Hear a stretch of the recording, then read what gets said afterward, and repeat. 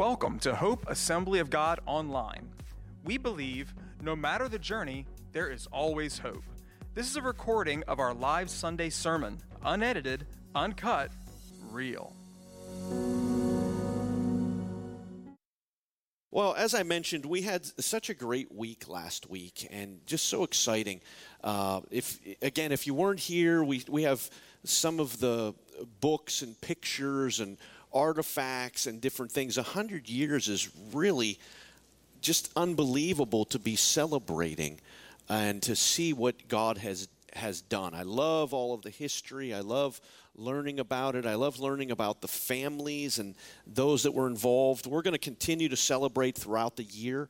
We've kind of set aside the fourth Sunday of every month. We're going to focus on a little bit of our history. It's not going to be as big or as large to the extent we did last week, but focus a little bit on our history throughout the year. There's been so many great things that have gone on. But again, part of what we're celebrating is our history that God has been faithful. And going into the future, that same God is going to be faithful. Going to be faithful. I was in on a Zoom meeting. I don't know how many of you have been in Zoom meetings, but I've grown to love the Zoom meetings because I don't have to travel anywhere. And it's nice. And if I need to get up and do something or whatever, I can just take my video portion of it out. But I was on a Zoom meeting with ministers from the New Jersey district on it was either Tuesday or Thursday, and Pastor Don James obviously was leading the meeting, and when I got on, he gave a shout out to Hope Assembly of God, and that's you. That's what I wanted you to know. He said, we just had a blast. He wrote a beautiful letter. Well, let me share it. Wanted to thank you for the invite to share in your very special 100th anniversary. Honestly, it was a blast. I regret not taking a cupcake. We took him out to eat after, and Pastor Don is one of the greatest guys I've ever known, but he's not a great eater. He's a little thin. If we could get him to come back a little more often, we could fix that for him. A little thin. We offered him dessert at Pegasus. I don't know if you've had dessert at Pegasus. Have you had dessert? Can I talk about it just for a minute here before I get into the sermon? Have you ever had the Jamaican dome cake? How many have had the Jamaican dome cake? It's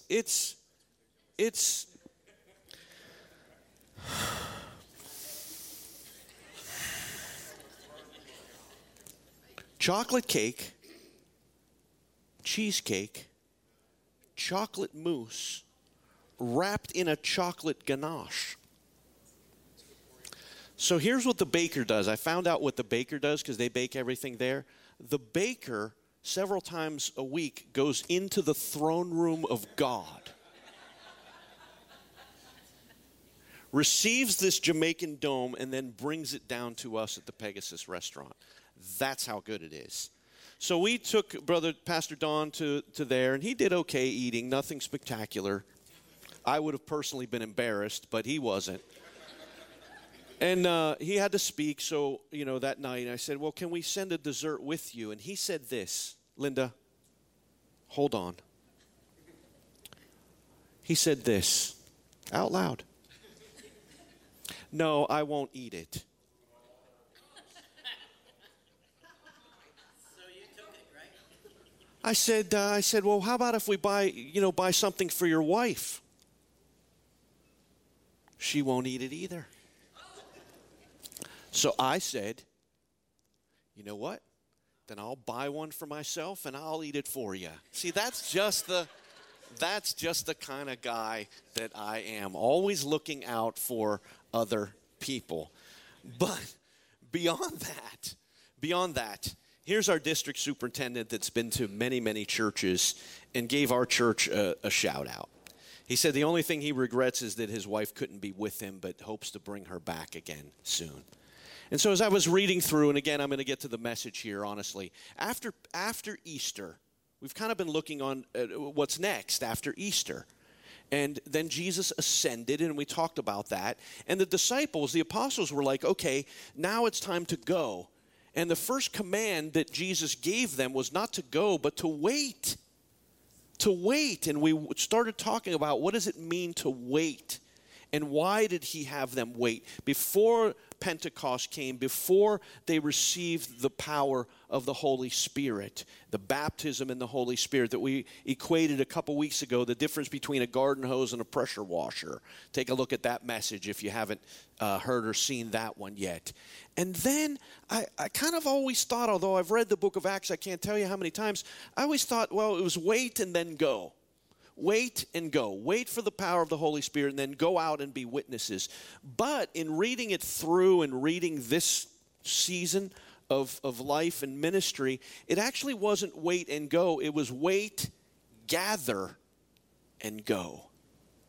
That everything that happened in the early church was through the process of gathering and what it means to gather together as the people of God. Okay, so here's what happened. Pentecost came. They were all filled with the Holy Spirit with the evidence of speaking in other tongues. Peter gets up and preaches, and 3,000 people get saved that day. Those 3,000 people became the church. Do you know that the church, the word church, wasn't mentioned in the Old Testament? It was a mystery to the Old Testament believers because God's blessing, and he worked through the nation of Israel. But now God was establishing something new through the power of the Holy Spirit, which was the church. And I like to think of that God breathed life into the church. And so what was the first thing that the church did? They gathered together. That was the first thing. And then from that, they went out from there. So what I want to look at today in Acts chapter 2, verses 42 through about 46 is the 7 qualities of a quality church. The 7 qualities of a quality church. So turn there. I don't have the scriptures up there for you, but in Acts 2:42, it says this: they devoted themselves to the apostles' teaching and to the fellowship, to the breaking of bread and to prayer. Okay, so the idea of being devoted to, they devoted themselves, meaning it was something that they were going to continue to do. It wasn't just a stage of life. It wasn't just a fad. It wasn't just a hobby. Their devotion to God, their devotion to these 7 things that we're going to look at was a part, not just a stage of life, but it was a lifestyle for them. It became everything to them. I mean, I can't even imagine what it must have been like at their first gatherings. And who stood up to teach? Peter. Hey, John, you got anything to share about Jesus? Just so happens I do. I mean, you talk about firsthand. The first apostles saw Jesus, walked with Jesus, were taught by Jesus. I mean, it must have just been amazing to hear them teach the Word of God. And so the first church, the first believers, right after the day of Pentecost, as they gathered together, one of the first things they did was listen to the apostles' teaching. Because the apostles had a new understanding of their scriptures. And their scriptures, the New Testament believers, what were their scriptures? The Old Testament. Well, what was different? Well, Jesus. So now they read the Old Testament completely different because they saw that Jesus was the fulfillment of all of that. So can you imagine Peter getting up and saying, yeah, I used to read this scripture, in Sunday school, and then I met Jesus, and wow, here's what it really means. Here's what I thought it was about. Here's who it's really about. I mean, it must have just been awesome. A quality church teaches, and the people want to learn about the Word of God. In the first church, it was the apostles' teaching. In the churches now in the New Testament church, one of the gifts of the church in Ephesians chapter 4 is pastor/teacher. Now, that might be 2 separate things. It's probably more combined. That part of what a pastor does is teach the Word of God. That's what I do. I'm a teacher of the Word of God. Now, we don't believe, I don't believe, and most in the Assemblies of God don't believe that there are any more apostles with a capital A. The capital A apostles were Jesus' apostles that walked with him and were taught by him, including Paul, who met with Jesus and was taught by Jesus miraculously. So this is just a little thought here to help you. Be careful of people that give themselves titles. You know, no one ever gives themselves a title of servant, bond servant. You know, just be careful of all of that, all right? And so, yes, there are small A apostles that go and begin churches just like the early apostles did, and there are evangelists and prophets and those things, yes. But in the New Testament church, it's the pastor teacher that teaches the Word of God, and that's what I try to do and what I endeavor to do. I received a call during COVID from someone that lives a distance away that watches all of our online services. And they grew up in a different religious circles than we do. And they told me that they've never felt closer to God than through COVID and watching our online services, that they've never heard anyone share the Word of God, teach it so it could be understood, and related in a practical way. Now, I tell you that, and again, this is tricky because they're talking about me, but I'll tell you my thought on that was the greatest thing I ever heard, because that's my calling, and it feels good, you know, and I'm not looking for praise, and you don't have to come up to me afterward. That's not my point. My point is that's what God has called me to do, and that's what I'm privileged to do, and people's lives are being touched by that. The teaching of God's Word has to be predominant in a quality church. Because if not for the teaching and the authority of God's Word, people can get off track and get off base. And I'm going to get to the power part of it, but people sometimes want the power gifts without the authority of the Word of God or the authority of the local church. They want to be able to go and do whatever they want to do, and God told them, whatever that means. God told them, but without the teaching of God's Word, see, we can get off track very easily, very, very easily, okay? So learning God's Word, teaching God's Word, first sign of a quality church. Not the only sign, but an important sign. The second one is fellowship. So the teaching of God's Word and prayer, which we'll get to, is vertical relationship. Fellowship is horizontal relationship, learning about each other. It's been difficult through COVID. As Pastor Joe said, he's never even seen some of your faces. And that's why Nick and I are not allowed to sit together in church. Nick and I were sitting in the front row one time, and Stella was behind us.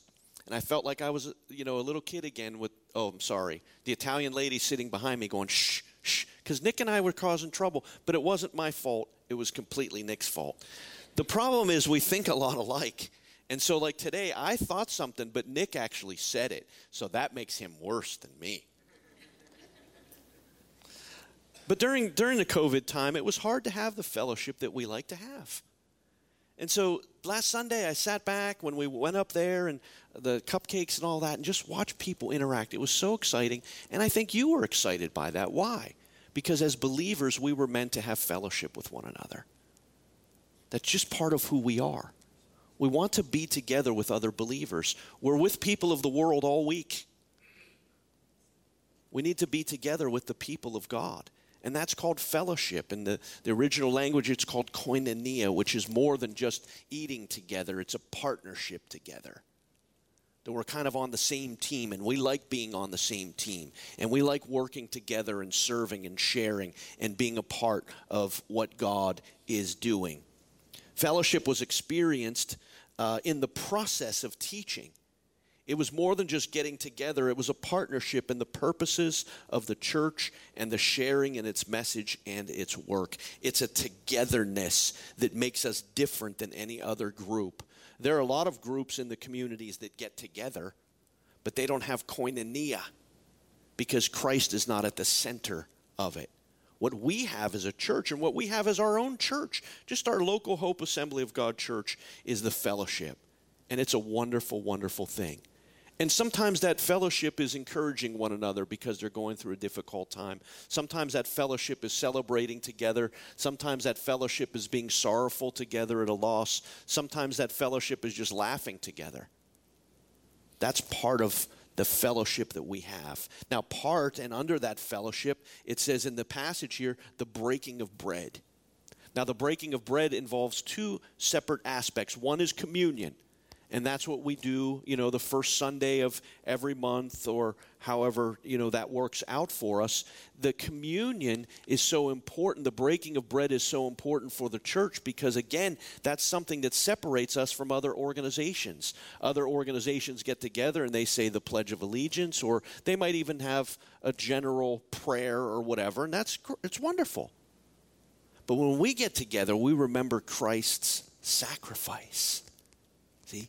That's what makes the church. We're here because Jesus died on the cross. His body was willingly broken. His blood was willingly shed. His body was broken that we could be whole. His blood was shed that we could be forgiven.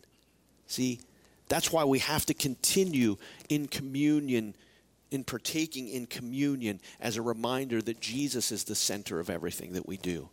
And if he's not the center, then we're not a quality church. Quality church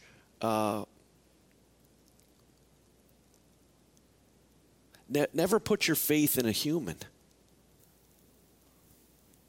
Don't put your faith in me, please. I can't handle the pressure. And I'll probably fail you, or probably already have. Keep your focus on Jesus. Jesus. See? All right. Anyway. That's communion. But the other thing they did is they got together in their homes and they ate together to the glory of God. Doesn't it say that? They shared meals together. There's something special about sharing a meal together, isn't there? You become friends. You become family. I love to eat. And I love to talk about it and make you hungry in that. But there is something special. We grew up, and you know how I grew up. We spent most of our time around the table. We would spend hours sitting around the table, and that wasn't uncommon. Many years ago, when I played basketball in college, our team was playing in Cincinnati, and so they spent the night at my mom and some of our relatives, and my mom cooked for the whole team and the coaches. The coach came up to me and said, is your mom okay cooking for all these people? I said, Coach, this is a Sunday for Mom. This isn't anything. She cooks like this every Sunday. That fellowship, learning around the table, learning about each other, sharing stories. One of the things that we did with our kids, and Dor was really to take credit for this, is that we would, as much as humanly possible, have our meals together, at least that evening meal. And our kids did everything too, in sports and music, and they were involved in a lot of different things, but we tried to always have that meal together. And she would ask them open-ended questions, not how was your day, because the answer is, She would ask, what was the favorite part of your day? And they would learn to communicate and talk and tell stories. When we get together now, and they're full-fledged adults, they'll say this, or if we talk on the phone, I got a story. I got a story. Well, where do they learn that? Around the table, communicating. And we need that as families, and we need that as a community. And we're going to do that again real soon. It's hard in a Sunday morning setting, and our attendance is, Memorial Day weekend coming off a big week, but it's hard in a Sunday morning setting to really get to know people. That's why I encourage you, any type of fellowship that's there, take it. Take it, whatever it is. Become part of something smaller than just Sunday morning so you can get to know people. And I know that's hard for some people. For me, even for me, and I'm somewhat outgoing, going into a new setting is difficult for me. I don't know where I'm going to sit, who I'm going to sit with, and all that stuff. But you know what? It's worth getting over that, to getting to know people, to be a part. Just seize every opportunity to have fellowship with other believers. Your life will be better for it. And sometimes you even have to step out and maybe invite somebody out to eat. Invite them over to your house or whatever that might be. Even if that's out of your comfort zone, it's worth it. It's worth it. Some of you more mature believers or that have been a part of the church for a while, if you see new people, can you take the initiative to get to know them and to just spend some time with them? It's difficult.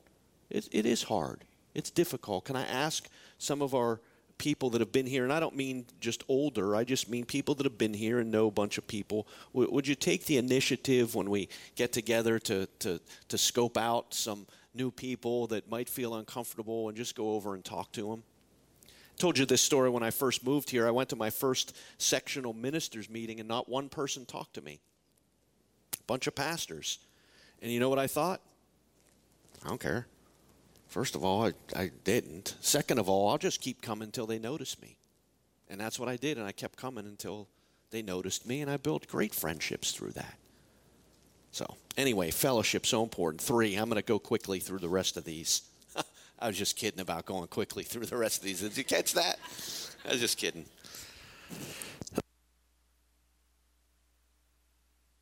They devoted themselves to apostles' teaching, fellowship, breaking of bread, and to prayer. A quality church is a praying church. A quality church has people that pray during the week and not just on Sunday.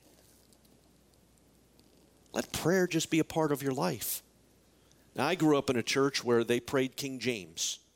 And I mean, it was unbelievable. When they would get up to pray, you know they knew God. I'm not downplaying that. I'm just saying the vocabulary was different. And if you didn't get that vocabulary, it might have sounded like impossible to do. But what I've learned, you don't have to pray in the King James language to have a prayer life. You can actually just pray as you are. And God hears that, and he accepts that. So here's what happens to the prayer life of the church when God's people pray during the week. You catching me already? The better we are praying during the week, the more powerful our prayers are going to be when we gather together. That's just the way it is. A quality church sets aside time for prayer. We do that in our services. We do that after services. We'll pray with people. We have prayer chained. We have friends that just say, hey, I have a need. They've built relationships through koinonia fellowship that they know that whatever they're going through, they have someone that they can call and they'll pray with them. Prayer. Let's pray about this. Because a lot of things we face are beyond us, aren't they? We need somebody and we need someone else to meet that need. Then comes, after all of that, power. Do you see where I'm saying that some people want to see the power of God, but don't want to be in the process of God? They want to see God move in certain ways in their life, but they're not part of any teaching. They're not part of any fellowship. They're not part of corporate prayer or private prayer, but want to see the power of God. What I'm learning is the power of God comes through the process of God that involves the gathering of God's people. If you look at the first missionaries, I forget what chapter it's in.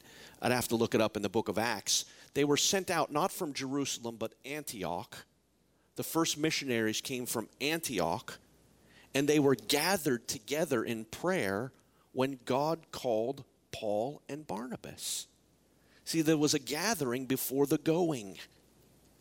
Paul became part of the fellowship of the apostles, as frightening as that was for everyone. Imagine that setting. Let me just take you there real quick. The apostles heard about Paul was killing believers. Paul gets saved.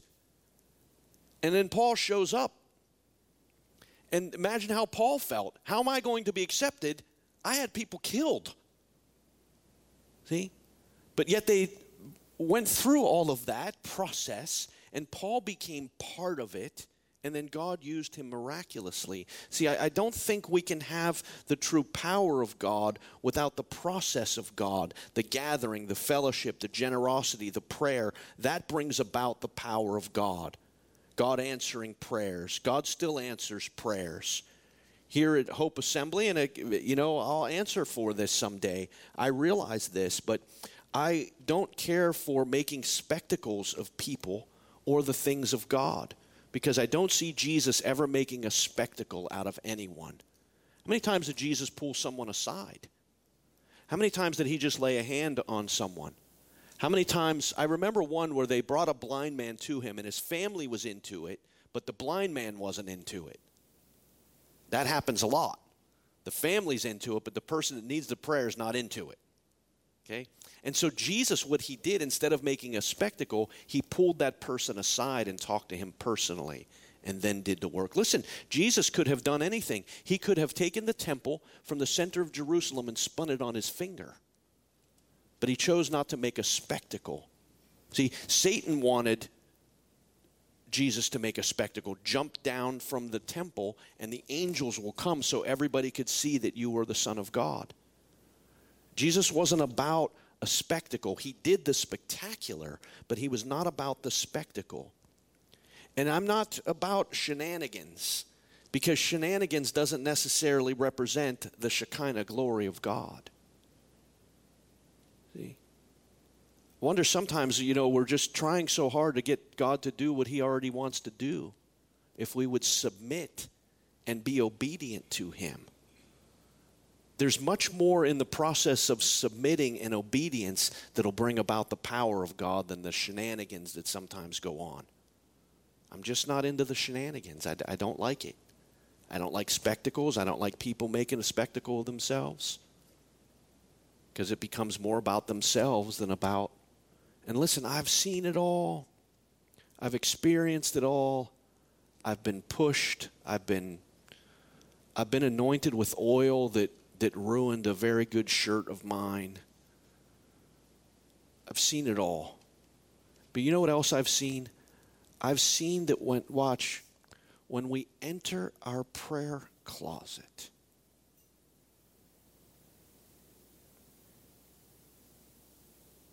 God answers our prayers. See? Now, if I were to go around person to person and ask you, has God answered any of your prayers? You would say yes. I'll tell you something else. This is really my heart in it, of it too.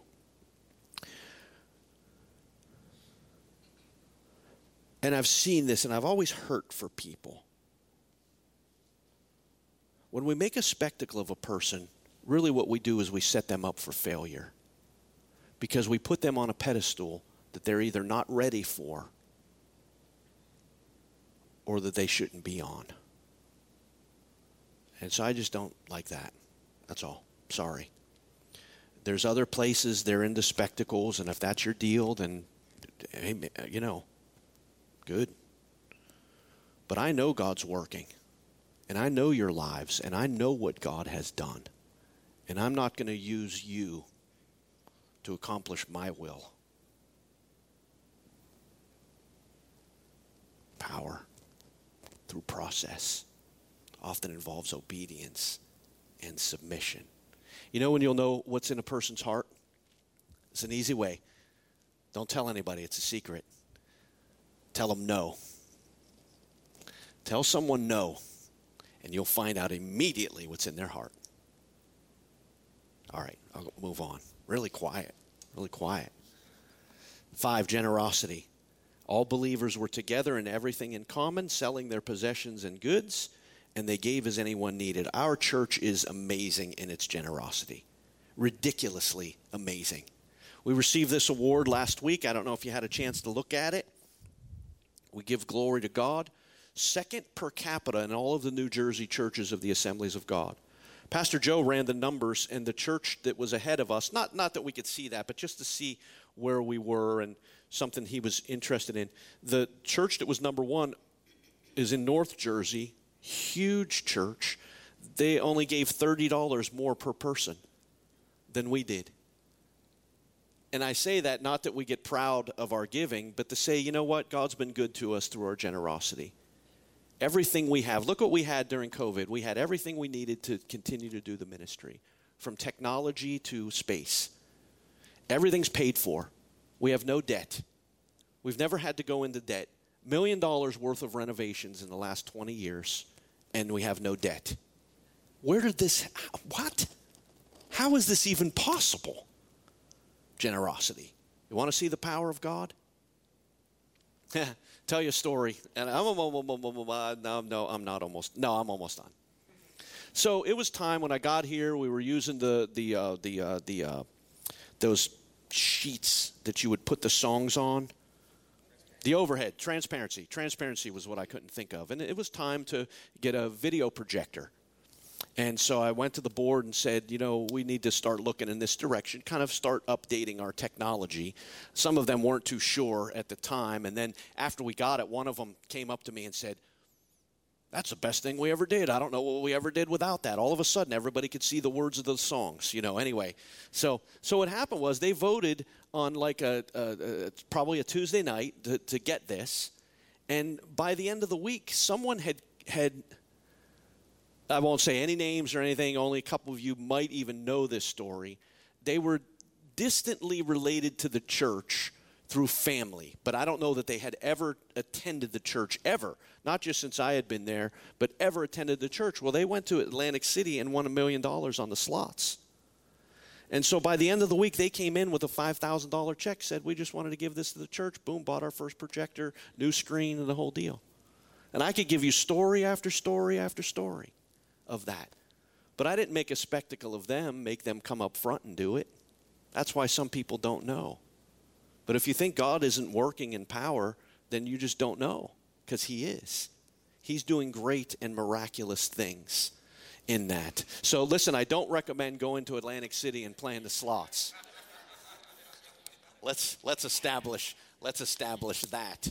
I've found that the more generous I am in my own life and our family's life, we don't need to go to Atlantic City because God has already provided everything that we need. So that's just us. But if you know someone, no. You knew I was going there. Come on, you'd have been disappointed if I didn't go there. Generosity. So awesome. Thank you for your generosity in so many different ways. It's just joyous. It's just joyous. And to see all of it, it's just wonderful. Wonderful. Worshiping the Lord, not just in singing, but in our attitude. Every day they continued to meet together. They broke bread, and they ate together with glad and sincere hearts. That's what last week was. We got together with glad and sincere hearts. It was just a great spirit here, just so exciting. And even today, we're just celebrating what God has done. And I just want all of you to be a part of it, worshiping God. Focusing on him during the week. When your mind is in neutral, think of the things of God. Take time each day to not rehearse your problems, and we all have a long list of them, but to rehearse how good God is. And to even look at your problems sometimes and see that, you know what, that might not even be a problem. That might be a blessing. I've just been looking at it the wrong way. Just count your blessings. Name them one by one, if you know that song. There's a lot to that.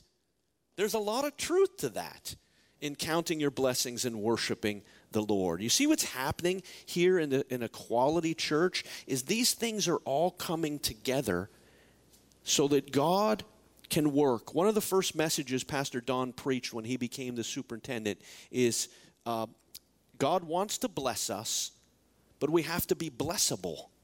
And I never forgot that. I want our church to be blessable. I want you to be blessable because I know God wants to bless you. Worship is a part of that, and then growth comes. Growth comes. Praising God and enjoying the favor of all the people, and the Lord added to their number daily those who were being saved. A healthy church will grow. It will grow spiritually, and it will grow physically. And a dying church will die. That's just how it works. But a healthy church will grow. Listen, in Malaga and Franklin Township, Gloucester County, my style, my giftedness, this church probably not going to grow to thousands of people. I can guarantee that. That's just not what God has for us. But what he has for us is awesome. And look what he's been able to do through us. Honestly, I don't want to pastor a church of 1,000 people. You know what I like? I like talking to you and knowing you. And I don't like being in 400 meetings during the week. You have a budgetary committee and a sub-budgetary committee, and you have, like Rick Warren's church. Rick Warren's church, 30,000 people. He has 400 full-time staff. How many of you even work in a company that has 400 full-time staff? I mean, if you're in a big corporation, you do. I don't want that.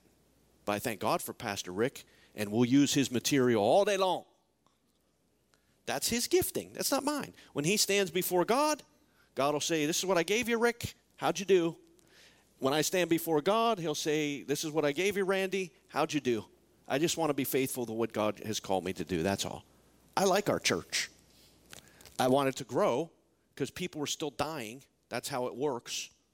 And if we don't have growth, then we'll die. That's kind of how it works, you know. But God is doing great things. And I'm not going to make a spectacle again, but, you know, many of you are relatively new to the church. And that's a good thing and a wonderful thing. And you've grown. All right. Lastly, 7 things. I'm going to make it more personal for all of us. Not only as a church, how are we doing? Because everybody evaluates that. This church, that church, we go and we have a checklist of what we want in a church and all that stuff. I'm going to make it a little more personal than that. And it's this. How are you doing in these 7 things as an individual, as a person?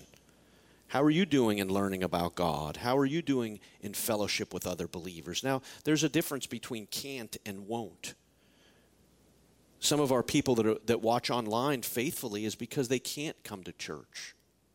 And that's why we're going to keep doing it. We want to minister to people.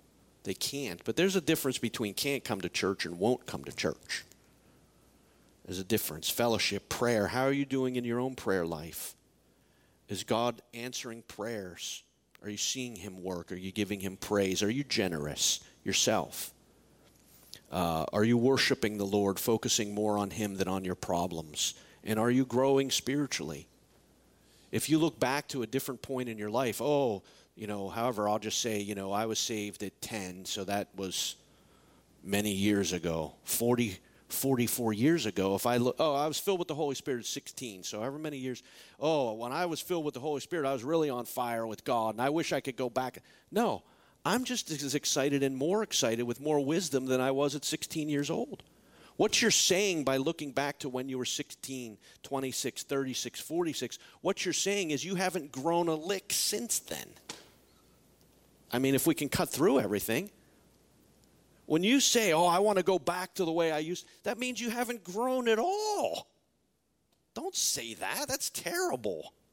That's an indictment on you, not on anybody else. Oh, that was harsh, wasn't it? I'm sorry. I didn't mean it to be, but I'm like, you hear these things. I remember when. I remember them too. But I still want to be growing. I'm hoping I'm farther along at 54 than I was at 16. I'm hoping at 64, should the Lord tarry, that I'm further along than I am at 54. Growth. I don't know. Maybe it's just me. All right, I need some help. And everybody said amen. I don't know. I set you up and nobody responded. Rafe, you in particular. What happened? My goodness. You all were thinking it. Even some of the new people. Some of my favorites. I have these blue pieces of paper for you. And this is not something you're going to turn in. This is between you and the Lord. But I mean it seriously, although I'm joking about it. Would you take a moment before we close the service? We're going to listen worshipful song. Would you just take a moment with you and God? With you and God and say, am I learning about you? Is that an area that I need to work on? Am I having proper fellowship with God and with others? Is that a strength in my life, or is that something that I need to work on? And only you can decide these things. But a quality church comes from quality people. And I look through this list, and I'm not horrible in any of them. And I'll be honest, I don't think I'm horrible in any of them, but there's some that I really need to work on. I put too much attention on myself and not enough on God. So we're going to do this. So Nick, Craig, blue sheets, if you can work on your side there, down the middle and whatever, and Steve and Ray. Oh, yours are in the back, so you can start in the back there and take these. And as they're handing them out, we're going to just play a worshipful song. And I mean this. I know I joke a lot, but this is one point where I am serious. Take the time now. Take the time now to walk through this, just you and the Lord. Just you and the Lord. Evaluate where you're at and let God work in your heart and in your life. Thank you for listening to Hope Online Podcast. For more information about Hope Assembly of God, go to www.godgivesyouhope.com or download our app in the App Store.